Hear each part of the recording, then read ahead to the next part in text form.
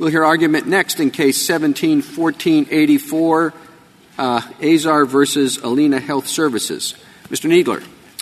Mr. Chief Justice, and may it please the Court, Section 1395HH did not require CMS to go through notice and comment rulemaking before it could furnish its calculation of one component of a hospital's reimbursement to the contractors that perform the initial determination of reimbursement for the agency.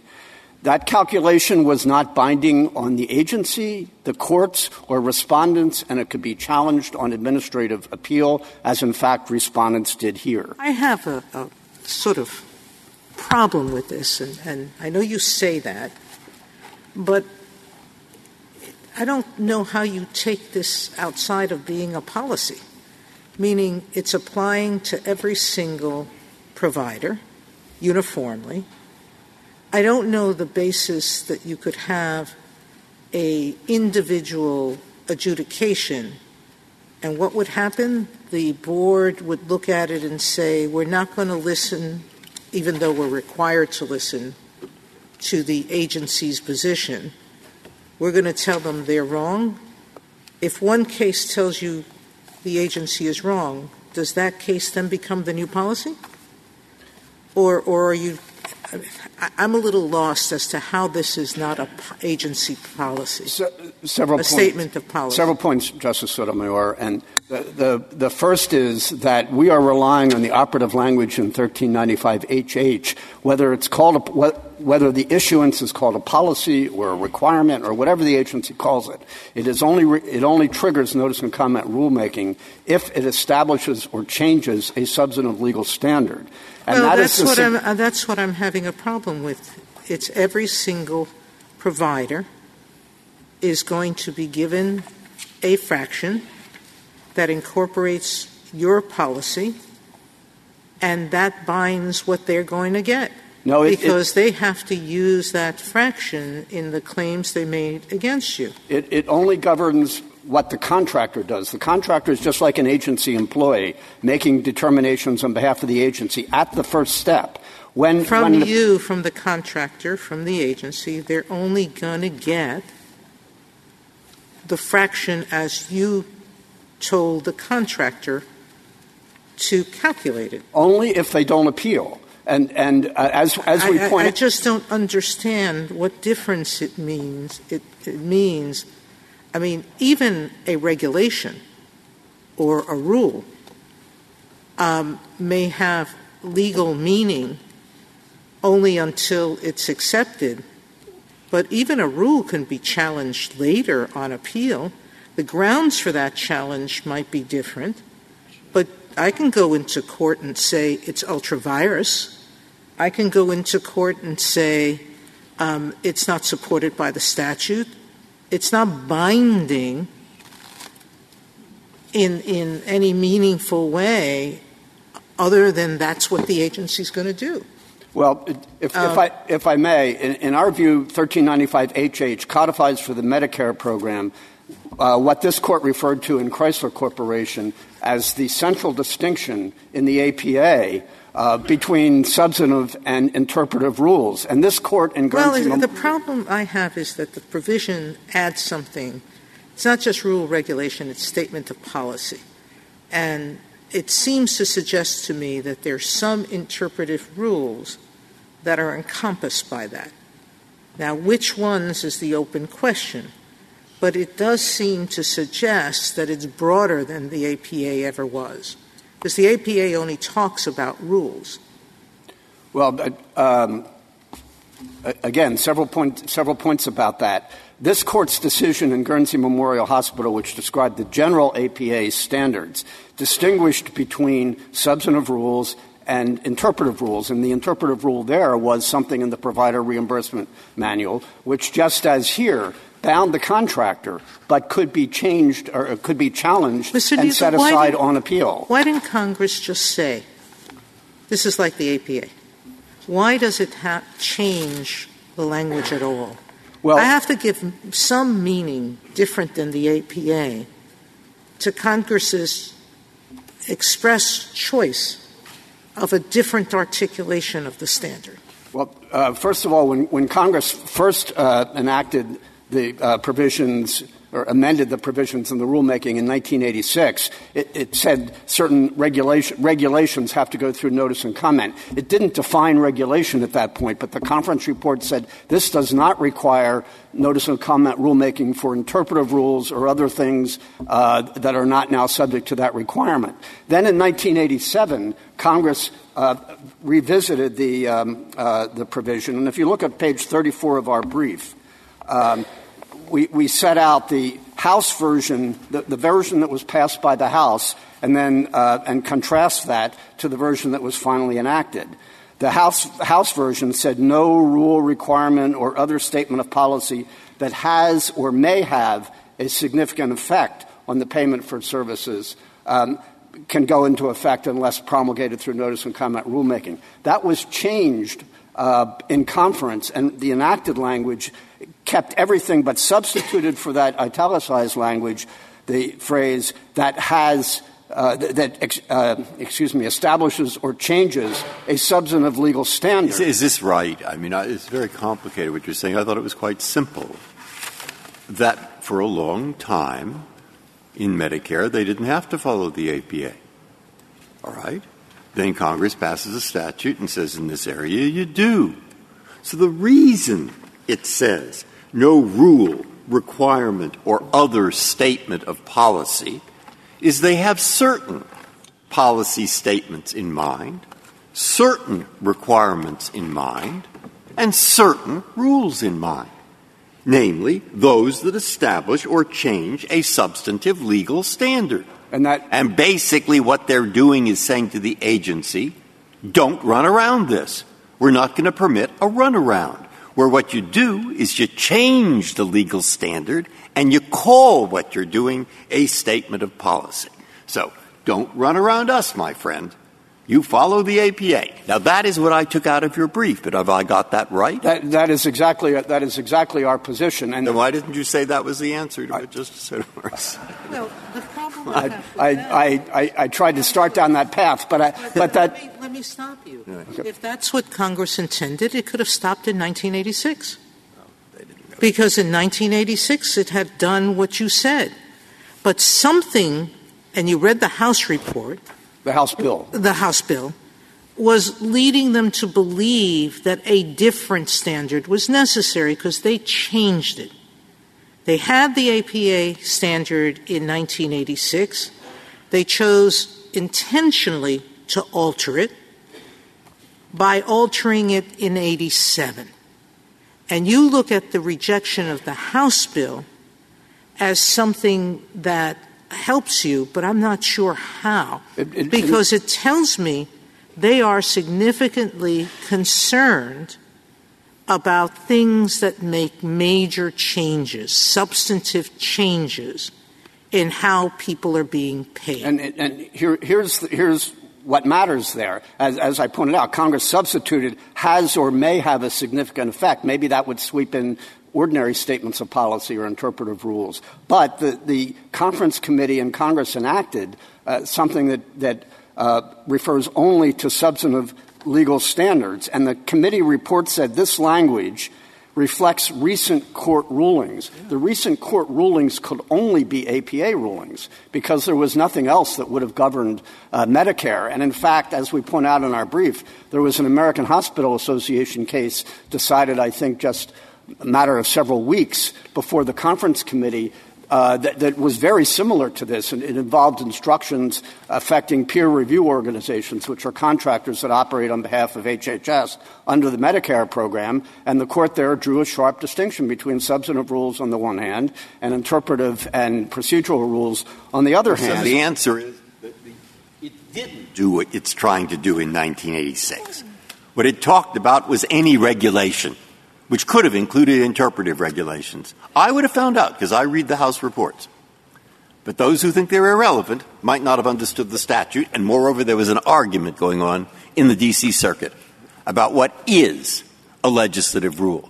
Is it just important versus unimportant, or is it legally binding versus non-legally binding no matter how unimportant? All right? That's what they're thinking about, and it's confused.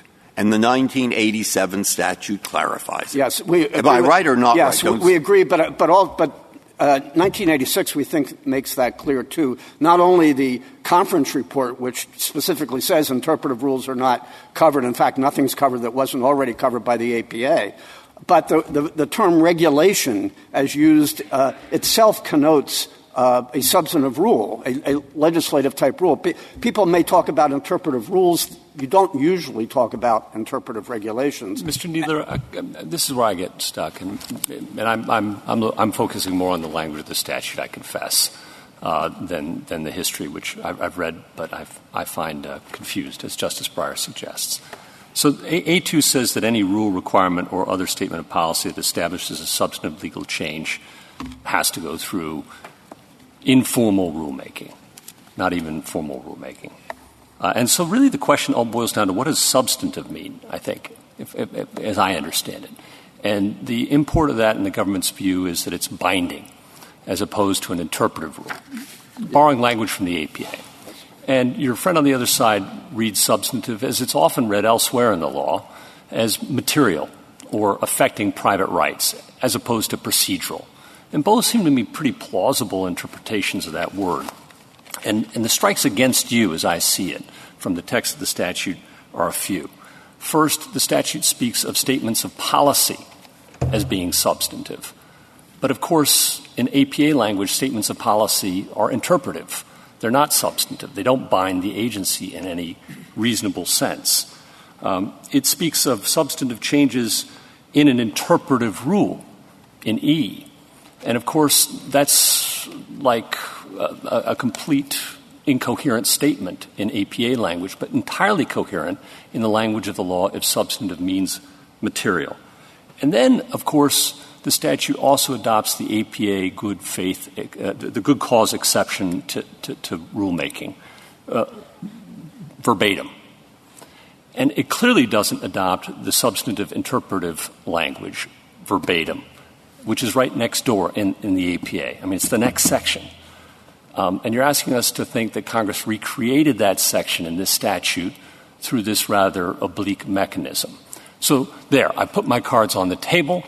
Tell me where I've gone wrong. Okay, starting with the good cause exception, as we say, in our view, the statute only applies to substantive or legislative rules, and the good cause exception under the APA applies to things that have to go through notice and comment rulemaking, which are substantive rules. So it was necessary to incorporate that. But in our view, the text of the provision, which refers only to substantive legal standards, does not include interpretive rules to begin with, or procedural rules for that matter. So there is no need to have an express exception because the operative text excludes it. With respect to the substantive change in regulations under E1, it does not say substantive legal standard, which is the operative language in A2. It says a substantive change. And we think substantive means in substance as opposed to perhaps form or wording or something like that. But then you would be using the word substantive in two different ways in two very nearby provisions, wouldn't you? But we think that they have a different effect. But even if you said an interpretive rule can address something of substance, for example, if it's interpreting a statute or a regulation, it may have some effect as a substantive matter, but it is not binding. And what this Court has said in Chrysler Corporation, said it in Guernsey Memorial Hospital, which deals with this very program, a substantive rule is one that has the force and effect of law. An interpretive rule does not. It simply explains the agency's construction of the statutes and rules that it implements. Mr. Kneedler, there's a lot of words there, but I'm not sure there's an answer to Justice Kagan's question. So I'm going to give you an opportunity to try again because it's very important to me as well. Aren't you using the word substantive in two different senses? First in the APA's, what I call the APA sense in A, and then what I'll call the other traditional legal sense in E. So you're conceding to your colleague on the other side that it is used in that sense, at least in E, I believe. Well, it doesn't say substantive rule or substantive standard. It says substantive change to an interpretive rule, right, which is a nonsense under your view, I believe. But substantive there, we think in substance is what it – no, I'm serious, is what it refers to. It's not in form. It's meaningful.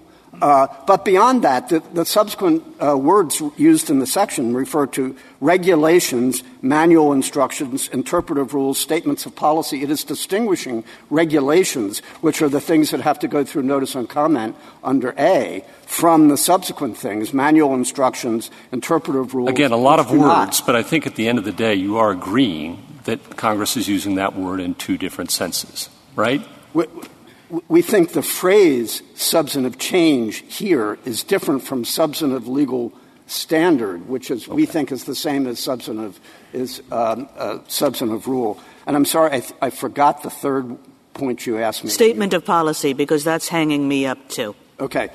Statement of policy. Again, frankly, I think that is an artifact of the House version of the bill. If you go back to page 34, it read off no rule, requirement, or other statement of policy that has or may have a significant effect. It's possible that a statement of policy or an interpretive rule could have a significant effect on this one does. Interpretation, but it doesn't have the force of law. So you're agreeing it's incoherent as written. It's just that when the language was different, it was not incoherent. Well, as written, it's incoherent because a statement of policy is by definition not a substantive rule. Yes, but I think it serves the purpose that Justice Breyer was identifying, basically saying we don't care what you call it, whether you call it a rule, whether you call it a requirement, whether you call it a statement of policy. A rule, after all, includes interpretive rules. So no matter what you call it, a rule, a requirement, or a statement of policy, it's only covered if it would have establish or change a substantive legal standard. And, in fact, the conference report on the 1987 amendment specifically stresses that it only covers substantive legal standards. What would be the point of that, though, if a statement of policy couldn't have operative legal effect on anyone anyway? Well, again, if that was a party would simply say, that's just a statement of policy. Have a nice day. Well, but if it purports to, as the language the Court used in Chrysler, to establish a substantive legal standard, it's not just a statement of policy. It's called a statement of policy. Well, then it's not a statement. Then the argument would be it's not a statement of policy, right? That is true, but that doesn't mean it's not a statement of policy within the precise meaning of the APA. They don't want to run around, but they don't run around it by calling it a statement of policy when you're changing the substantive. And I have a different question, which is E, which is a word, because they are using the word substantive change there possibly in a different sense. So I agree with that. But I thought that E has something to do that's not involved here. E is a kind of codification of a different common law rule of administrative law, that when you do something retroactively that's important, Mr. Agency, you better have a reason. You better look at why you've changed it. Right. If you're changing policy, go look at it and explain it to us, something this Court has said many, many times. Right. And I thought that's what E is about. Yes, it's a different subject. That's correct in our view, and it talks about a substantive change in regulations, again, which are the things that have to go through notice and comment rulemaking under subsection A, and then goes on to say manual instructions, interpretive rules, statements of policy or guidelines, which do not have the force and effect of law. They are not substantive rules, or in the language here, they do not establish or change substantive legal standards.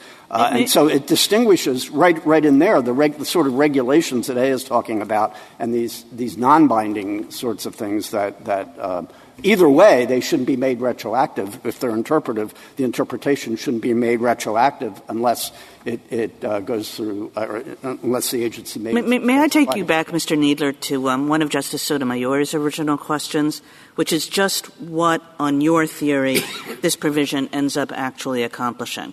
Because as I understand the 1986, the prior year's provision, Congress essentially already said for Medicare substantive rules, you have to go through notice and comment. And I understand how this would have been different if it was the original version of the thing, that has or may have a significant effect. But as written, on your theory, it seems to just repeat the 1986 command, doesn't it? Well, again, the House would have done something broader in 1987, and I think that the court should. But are you saying? I want to make sure I understand this. Are you saying that the compromise was essentially to just repeat the 1986 provision?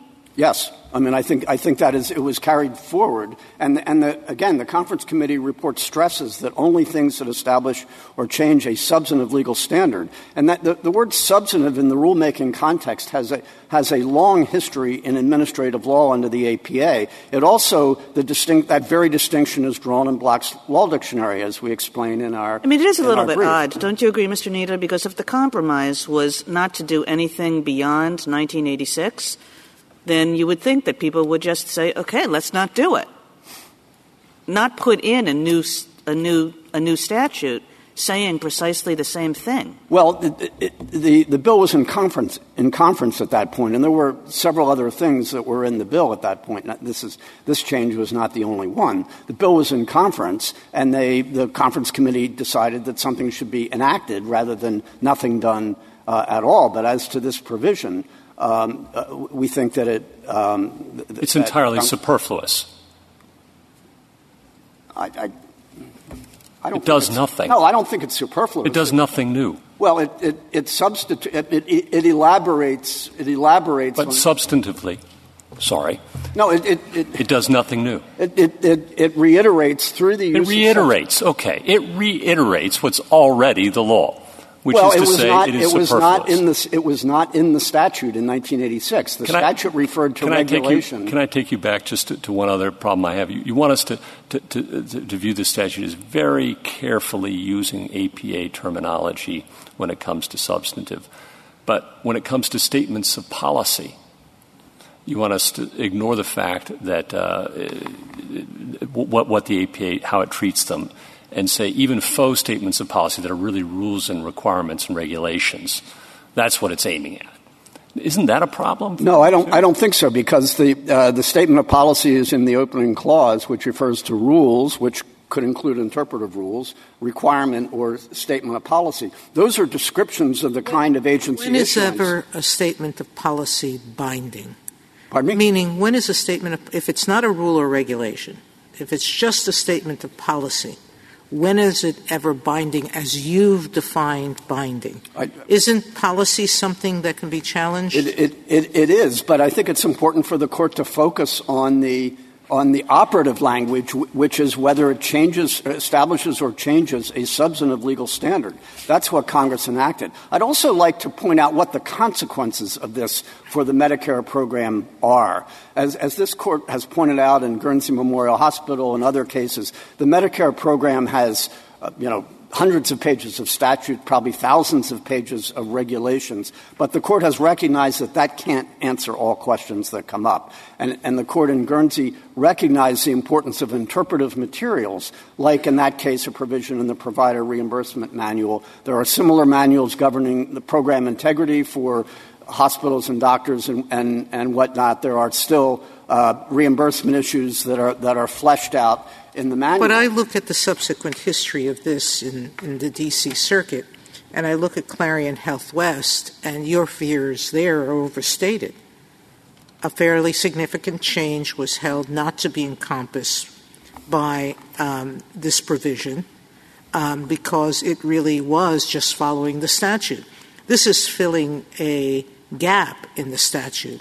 I don't know what else is clearly more a policy than that when you're filling in a gap as opposed to interpreting a statute. And that seems to be the distinction the D.C. Circuit is applying. Well, Clarion did not go to the substantive provisions for reimbursement. It had to do with a procedure for various screening. That's my point. Yes, but not everything is going to come. It's not everything, but it certainly would subject to notice and comment rulemaking a broad swath of what has never been done. This is 30 years later, and HHS has never done on that, though, I don't doubt it's more convenient for the government to proceed through adjudication of an individual case and announce a new rule that applies to the whole of society without inviting comment and providing notice to everyone affected. Surely, I get that that's easier and preferable, certainly more efficient. But couldn't Congress make rationally an alternative decision that informal rulemaking, not even formal rulemaking, that's gone by the boards, but just informal notice and comment to affected parties in something as significant as changing the formula for Medicare for all Medicare providers nationwide? Maybe they should have 60 days to at least throw in their comments. Well, first of all, the agency has tried to go through notice and comment rulemaking twice on this. It did it in 2004 when the issue was brought to its attention. It did it in 2013. It recognizes that. But what it did here was not establish a binding provision that has the force and effect of law, but simply furnish fractions to the contractors who are performing calculations at the very first stage of the process. Could I very quickly ask you, given Clarion Health, what consequences are you afraid of? Afraid of the broad swath of manual provisions that really just dealt with procedures. In one respect, you could look at it as recognizing that procedural rules are not covered by notice and comment under the APA. A procedure about how contractors are supposed to evaluate certain situations without changing substantive standards isn't covered. And that's our, when it comes to interpretive rules, that's our position, because they explain the agency's own interpretation, but it's the statute that governs. And this is not a regulation that establishes a substantive legal standard on its own terms. If I may reserve the balance of my time. Thank you, Mr. Kneedler.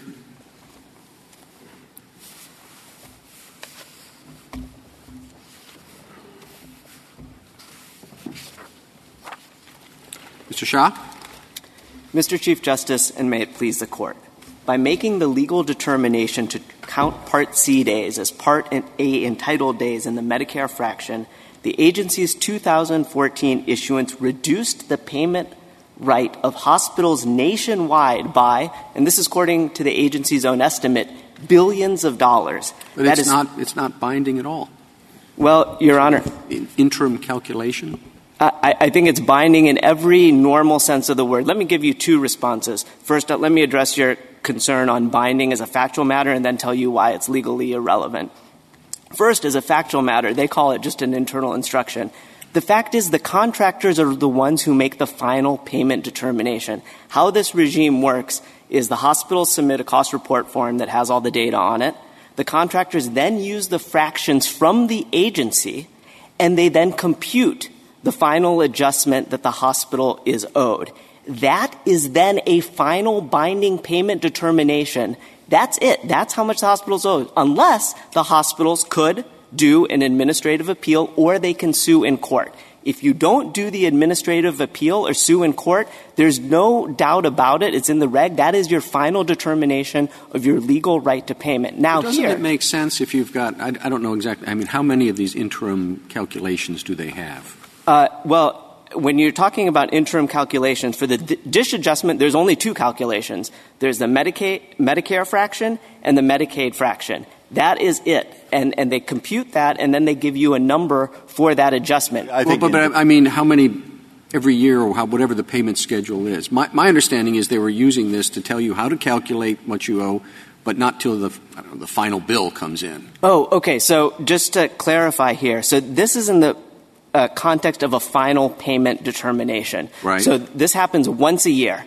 At the end of the year, the hospital will, after the year is closed, they'll file a cost report form, and the agency will then use that data along with the Medicare fraction that the agency has given them and give them a final total for that year. So it's used to as a payment total for the end of the year, and then that Medicare fraction is used. Just the Medicare fraction is then used to compute the interim payments for the next year until the next fractions are issued. So all of that is binding, however that word is used. Obviously, it's not in the statute. But the hospitals are stuck with that. That's their payment determination. Their only recourse, of course, is to file an administrative appeal or sue in court. They did that here, and here's what the agency's own board said. We are bound by the agency's action. That is, we lack the legal authority to look behind the policy and adjudicate this. The agency's own board says they can't do that. So for the government, then they're wrong, because the SG is telling us that they do have that power. Okay. And so therefore your complaint is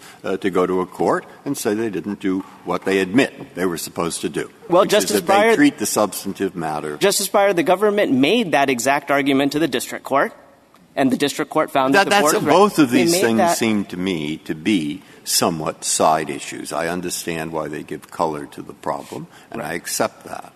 But the basic problem to me is whether or not this statute, in using words like policy and so forth, is saying agency. When you have a legislative rule, which is defined as a rule that establishes or changes a substantive legal standard, when you have that kind of rule and don't hide it under a statement of policy or some other way, when it's doing that, use notice and comment now. Well, if you aren't doing that, well, you can use notice and comment. You're more free to do what you want. Now, that's basically their argument. Right. That has considerable importance even beyond this area. And so I'd like you to get your view on that. Okay. So, Your Honor, that argument makes no sense because it doesn't go any further than the 1986 enactment that we've already discussed. And even under the APA, if you call a legislative rule a ham sandwich, that doesn't get you out of the notice and comment requirement if you call it an interpretive rule or a statement of policy. There is an exception for those, but if it's actually a legislative rule, you have to go through notice and comment. Well, yes, so you know that, and I know that. But there are many, many people, perhaps in the United States, and including many who work in agencies, Your Honor, who don't know that. And so where it said in 1986 the word regulation, and then you read the House report, yes, then we arrive at the same conclusion that already said it. But many people don't read House reports.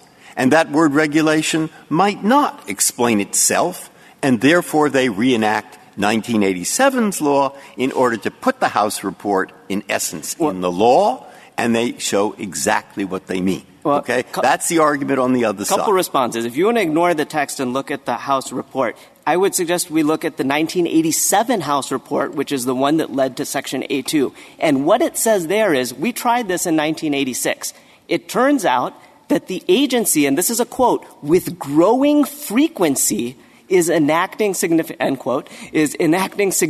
policies without going through notice and comment, notwithstanding our 1986 enactment. And in fact, the next sentence says, in fact, it's doing these things through things like manual instructions. And so what we are going to do is enact a further requirement that even if it is a rule, whatever type, interpretive or legislative, a requirement or a statement of policy, as long as it's actually affecting a standard-changing effect on Medicare providers or beneficiaries, their legal rights, then they have to go through notice and comment. And let me point out, let's get back to the fatal flaw, which the government has still not addressed in its statutory construction, other than saying that Congress's use of the word statement of policy is an artifact, that essentially Congress made a mistake when they enacted this statute because it didn't strike everything out except legislative rule. The statute here says any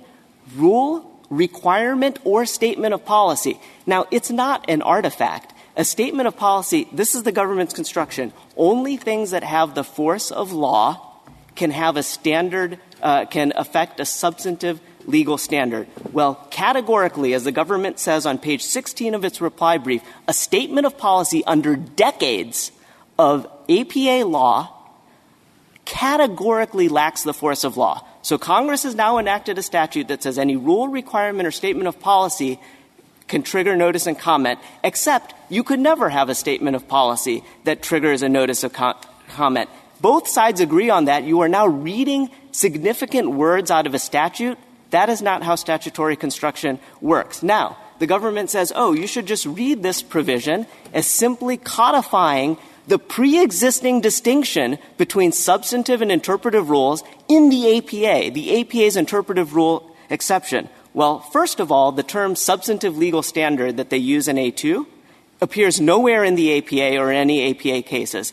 So it would be an extraordinarily roundabout way for Congress to try to adopt the interpretive rule exception, which is sitting in the books, instead to introduce new language, which has never been used in the APA, to duplicate the interpretive rule in section. Instead of introducing that novel concept, if all that's what Congress wanted to do in A2, it could have simply cross-referenced the interpretive rule exception in the APA, just like it cross-referenced the neighboring good cause exception, or it could have simply said any substantive rule requires notice and comment. That would have been a lot simpler, and yet obviously Congress didn't do that. It did almost the opposite. It expressly includes any rule requirement or statement of policy, which if you compare it to the interpretive rule exception in the APA, that expressly carves out any interpretive rule or statement of policy. Could you give meaning to legal, substantive legal? Sure. So, because that's where the strongest argument I think your adversary makes, which is generally we think of legal as binding. So if you can deal with that, I think everything else you're saying falls into place. Sure. So a substantive legal standard, how we would view it is a legal standard is obviously a term that's used in law all the time. It's this legal test, right? And so here the legal standard in their issuance is whether Part A entitled days cover Part C days, whether they cover days that are not covered under paid or covered under Part A. So that's in substantive legal standard. The legal standard is the test. Here we obviously have a test. That's what the whole 2014 issuance is doing, defining when Part C days are covered. So that's your legal standard. Now, the question is what work is substantive doing? Well, then the work substantive doing it's doing it in contravention to procedural.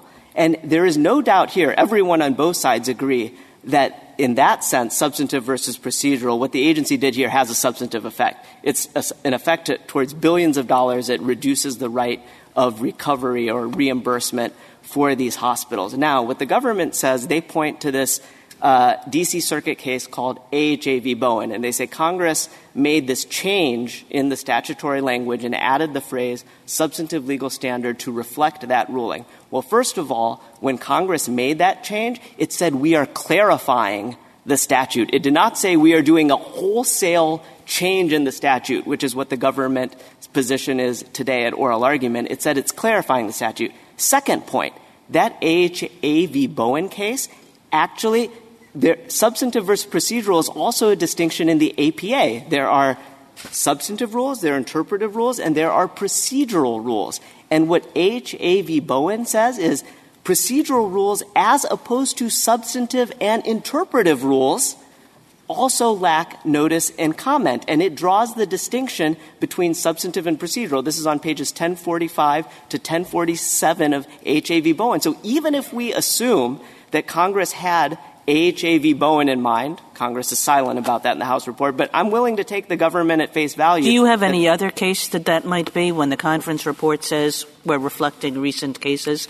Is there anything else other than Bowen that you think it might be referring to? I mean, we've looked. There really isn't anything that's on point of the ones that we could find in that time frame. Bowen is obviously the one that the government focuses on, and we're happy to focus on that because the core of Bowen is distinguishing a procedural rule. Things like enforcement policies, auditing requirements on contractors, how often you need the contractor has to go and check the books of the hospital, those sort of things. It's distinguishing them from substantive and interpretive rules. And so if that's what Congress was trying to do, that makes perfect sense. We agree that A2 excludes procedural rules from its ambit. It says any rule, requirement, or statement of policy that alters a substantive legal standard. So what's off the table are like the rules in Clarion, things that have to do with enforcement policies, enforcement priorities. Anything that's procedural in nature is off the table. So it's completely consistent. Congress used words that make sense. They departed from the APA, and it's completely consistent with the legislative history. Now, if I – yes. The practical. Yes. And the reason the practical is relevant is you make a very coherent argument for one view that at one time the D.C. Circuit waffled between, that a legislative rule was an important rule. And the other side of it is, no, it might or might not be. It is a legally binding rule. That was Davis, and the D.C. Circuit tried your approach, but then went back. And the reason was practical. That once you start to say, as you're reading this statute, that what they're talking about are important rules, you see, and that's why they put in not just rules but statements of policy, etc.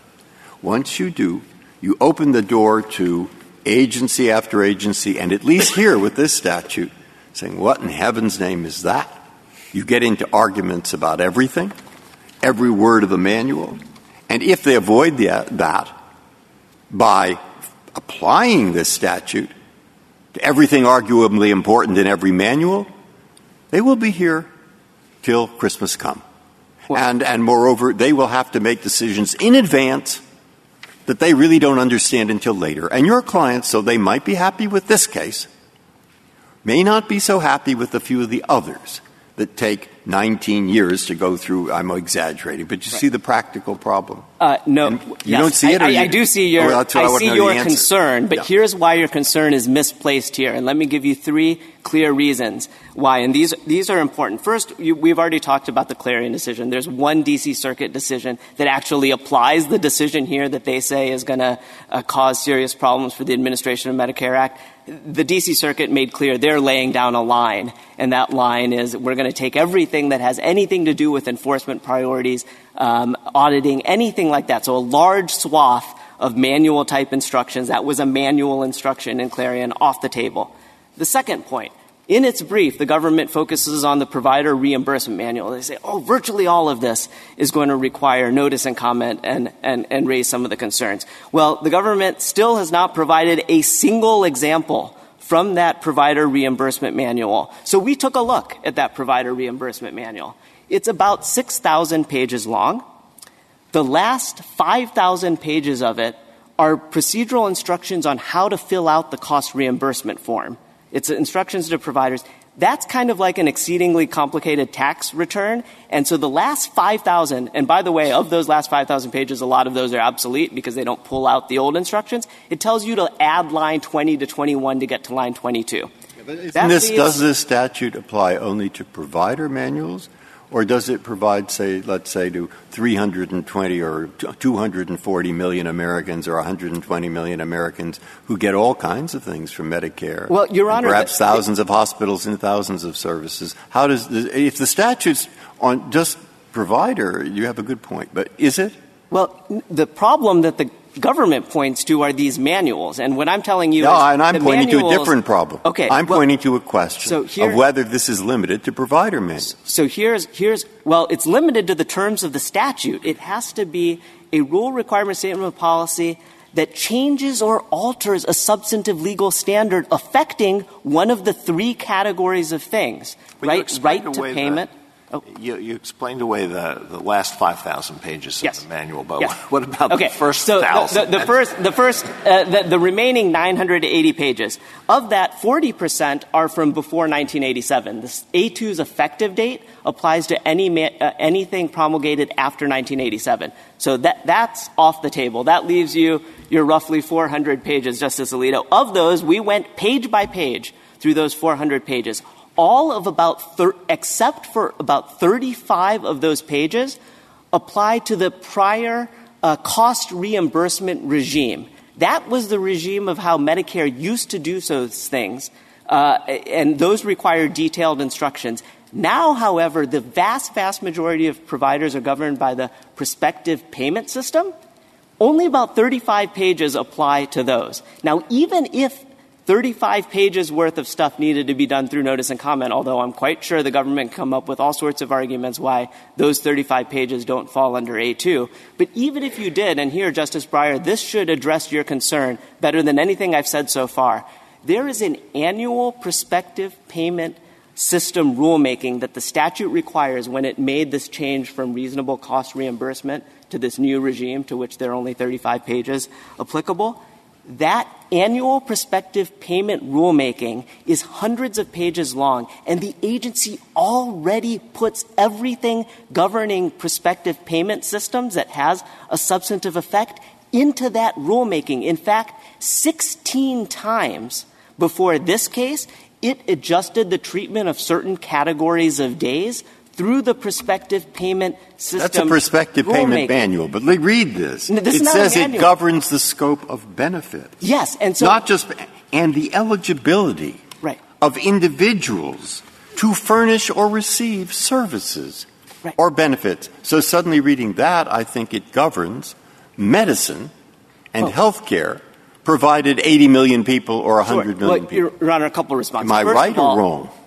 First, it would cover it if it falls under the terms of the statute. But here's why that doesn't create a workability problem. And not even the government has argued that. And here's why.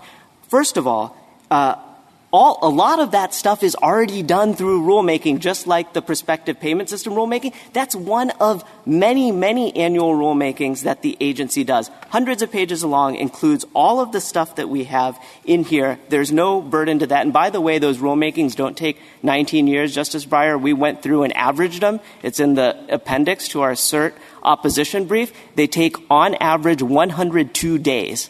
To put through an agency rulemaking on all of this stuff. Now, to address your other question, a lot of that stuff is done through regulation. A lot of that stuff, the tough stuff that you're talking about, is this drug or treatment covered to the thousands of people who might submit a Medicare claim? That's all done through national coverage determinations, local determinations, and then those are all adjudications. There are thousands of those that are done every day where the agency, a contractor, gets a Medicare claim, and that is just mine run. There is a rule on it. I apply the rule. Is this drug covered? Yes or no? Do you have any idea? That doesn't implicate A2. Do you have any idea why this change wasn't put through the ordinary rulemaking noticing? Well, yes, Your Honor, because they tried. They did. In 2004, they did this through notice and comment rulemaking, or tried to do it through I've now forgotten why was that rebuffed. Right. So I remember the 2013, but I don't remember the Right. So what happened is they did the proposed rulemaking in 2003,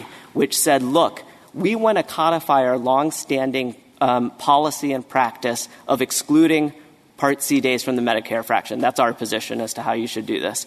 Then in 2004, they did a 180-degree turn, but did not do any further notice and comment, and they issued it as a final rule to include the Part C days. The D.C. Circuit, in a precursor to this case, what we call a line of one in the briefs, said that's a logical outgrowth failure because you've now flipped your longstanding policy without any notice and comment. So they tried to do it through notice and comment, but because they got rejected because of their defect in that process, they then came to these then they did the 2013 rulemaking, Justice Sotomayor, that you're talking about, but of course that's only going to apply prospectively. So then they were stuck while that Alina 1 litigation was going on. Between 2005 to 2013, they had those years that were not covered by their new rule, because that had been invalidated for the logical outgrowth failure, and was not covered by the 2013 rule, which only operated prospectively. So rather than doing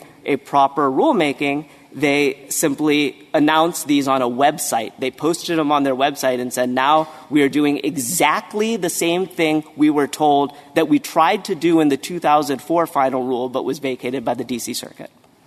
So that's the answer. Well, I guess the way the government puts it is they decided not to proceed through rulemaking, but to proceed through adjudication. Well, Your Honor, as the D.C. Circuit said, this looks nothing like an adjudication. This policy that they introduced on their website of including Part C days in the Medicare fraction, that applies to every hospital nationwide without exception. It has prospective effect. It's a big adjudication. Well, I think what distinguishes the adjudication from the rulemaking is, does it have general applicability? That's the definition in the APA. And this, as the D.C. Circuit said in its opinion, and in fact, as the government's counsel in the D.C. Circuit oral argument conceded, when asked at oral argument, doesn't this policy have effect to every single hospital in the nationwide? And the answer is yes. It does. And not only that, it's prospective because these fractions are used, again, for every hospital nationwide to calculate their interim payments for the intervening year until the new fractions come out. Well, this looks nothing like an adjudication. Well, I guess, again, I mean, we can hear on rebuttal, but, I mean, it's an adjudication where they're doing what you'd like to see people do in adjudication, which is apply the same rules to similarly situated parties. Well, there just happens to be a lot of them. Right. Well, that would be fine, but you can't issue a policy that changes how you were treating it and have it have prospective effect for every hospital nationwide without complying with the terms of A2, which says if you do any rule, requirement, or statement of policy, you can't just give it a label that says we're doing adjudication. This has every effect of a rule, requirement, or statement of policy in that treatment of Part C days. That is going to decide the Medicare reimbursement amount, their legal entitlement to reimbursement for every hospital nationwide. So you're saying this is not something that could have been done through adjudication? Well, Your Honor, not in the way — The agency could not choose adjudication as a means of establishing this policy? Not as a means of establishing it nationwide for every hospital nationwide. And the government has said that when they would do these things, they apply the same rule to each hospital. So, no, if you're going to do something like this, then you could call it an adjudication, that's fine, but you have to go through notice and comment when you're going to be changing a substantive legal standard that applies to them. And so they can't now label this as an adjudication. Now, again, this is somewhat of a theoretical question in this case because as the D.C. even the district court, which ruled in front of the government, in favor of the government, rejected their claim that this was an adjudication and said this bears all the hallmarks of a rule. If there are no further questions, I'm happy to sit down. Thank you, counsel. 4 minutes, Mr. Kneedler. Several things, Mr. Chief Justice. Subsection E, by the way, was enacted at a later time, and so its text doesn't necessarily shed light on what Congress did in 1987. The term rule in the lead-in to subsection A2 includes statements of policy, so there is some redundancy or some it's superfluous there anyway, no matter how you read it. So it is imprecise. The conference committee report in 1987, I want to stress this, again says recent court rulings, those could only have been APA rulings. And in fact, I take my friend to acknowledge that the American Hospital Association case was the leading case, and that case discussed the distinction between substantive rules and both interpretive rules and procedural rules, not just the one. And as we point out on page 11 of our reply brief, it did it in terms that are echoed in the text of HH itself. It says the APA's notice and comment requirement applies only to substantive rules that create law, which goes to Justice Sotomayor's point about what does legal standard mean, creates law and, quote, establish a standard of conduct which has the force of law. That language is very close to what is in the statute as enacted. This is really the last program in which one would expect Congress to have created such a transformation of administrative law as respondents are proposing here, that interpretive rules such as manuals, and the provider reimbursement manual is not the only manual. Why is that? In Chenery 2, this court did allow the government to engage in retroactive adjudications that affect substantive rights, but expected that it would be a rare thing that would happen, and that most of these kinds of actions would happen through rulemaking. This, of course, is the government's claiming the power to affect every Medicare provider in the country retroactively through these seriatim adjudications. Why is this extraordinary? The court addressed that very situation in Guernsey Memorial Hospital, in which it said some things can be done by regulation, some things can be done by manuals, and some things are done by adjudication. And the agency, and this is the teaching of Vermont Yankee, the agency has to have the flexibility to choose. And this does have the character of an adjudication, going to the Chief Justice's question. Yes, they sent it out to every contractor performing on behalf of every individual hospital, but that contractor's determination for each of those hospitals is an individual adjudication. And the application of this fraction in that individual adjudication is not binding. It can be reversed on appeal to the board or in court. Can you point to anything in the history of the 86 bill or 87 bill that leads substance to your claim that Congress was not, in fact, concerned about substantive changes in formulas like this one being done through rulemaking as opposed to adjudication? Well, I thought in all the history I read that was motivating them is the agency's change of policy of doing less through rulemaking.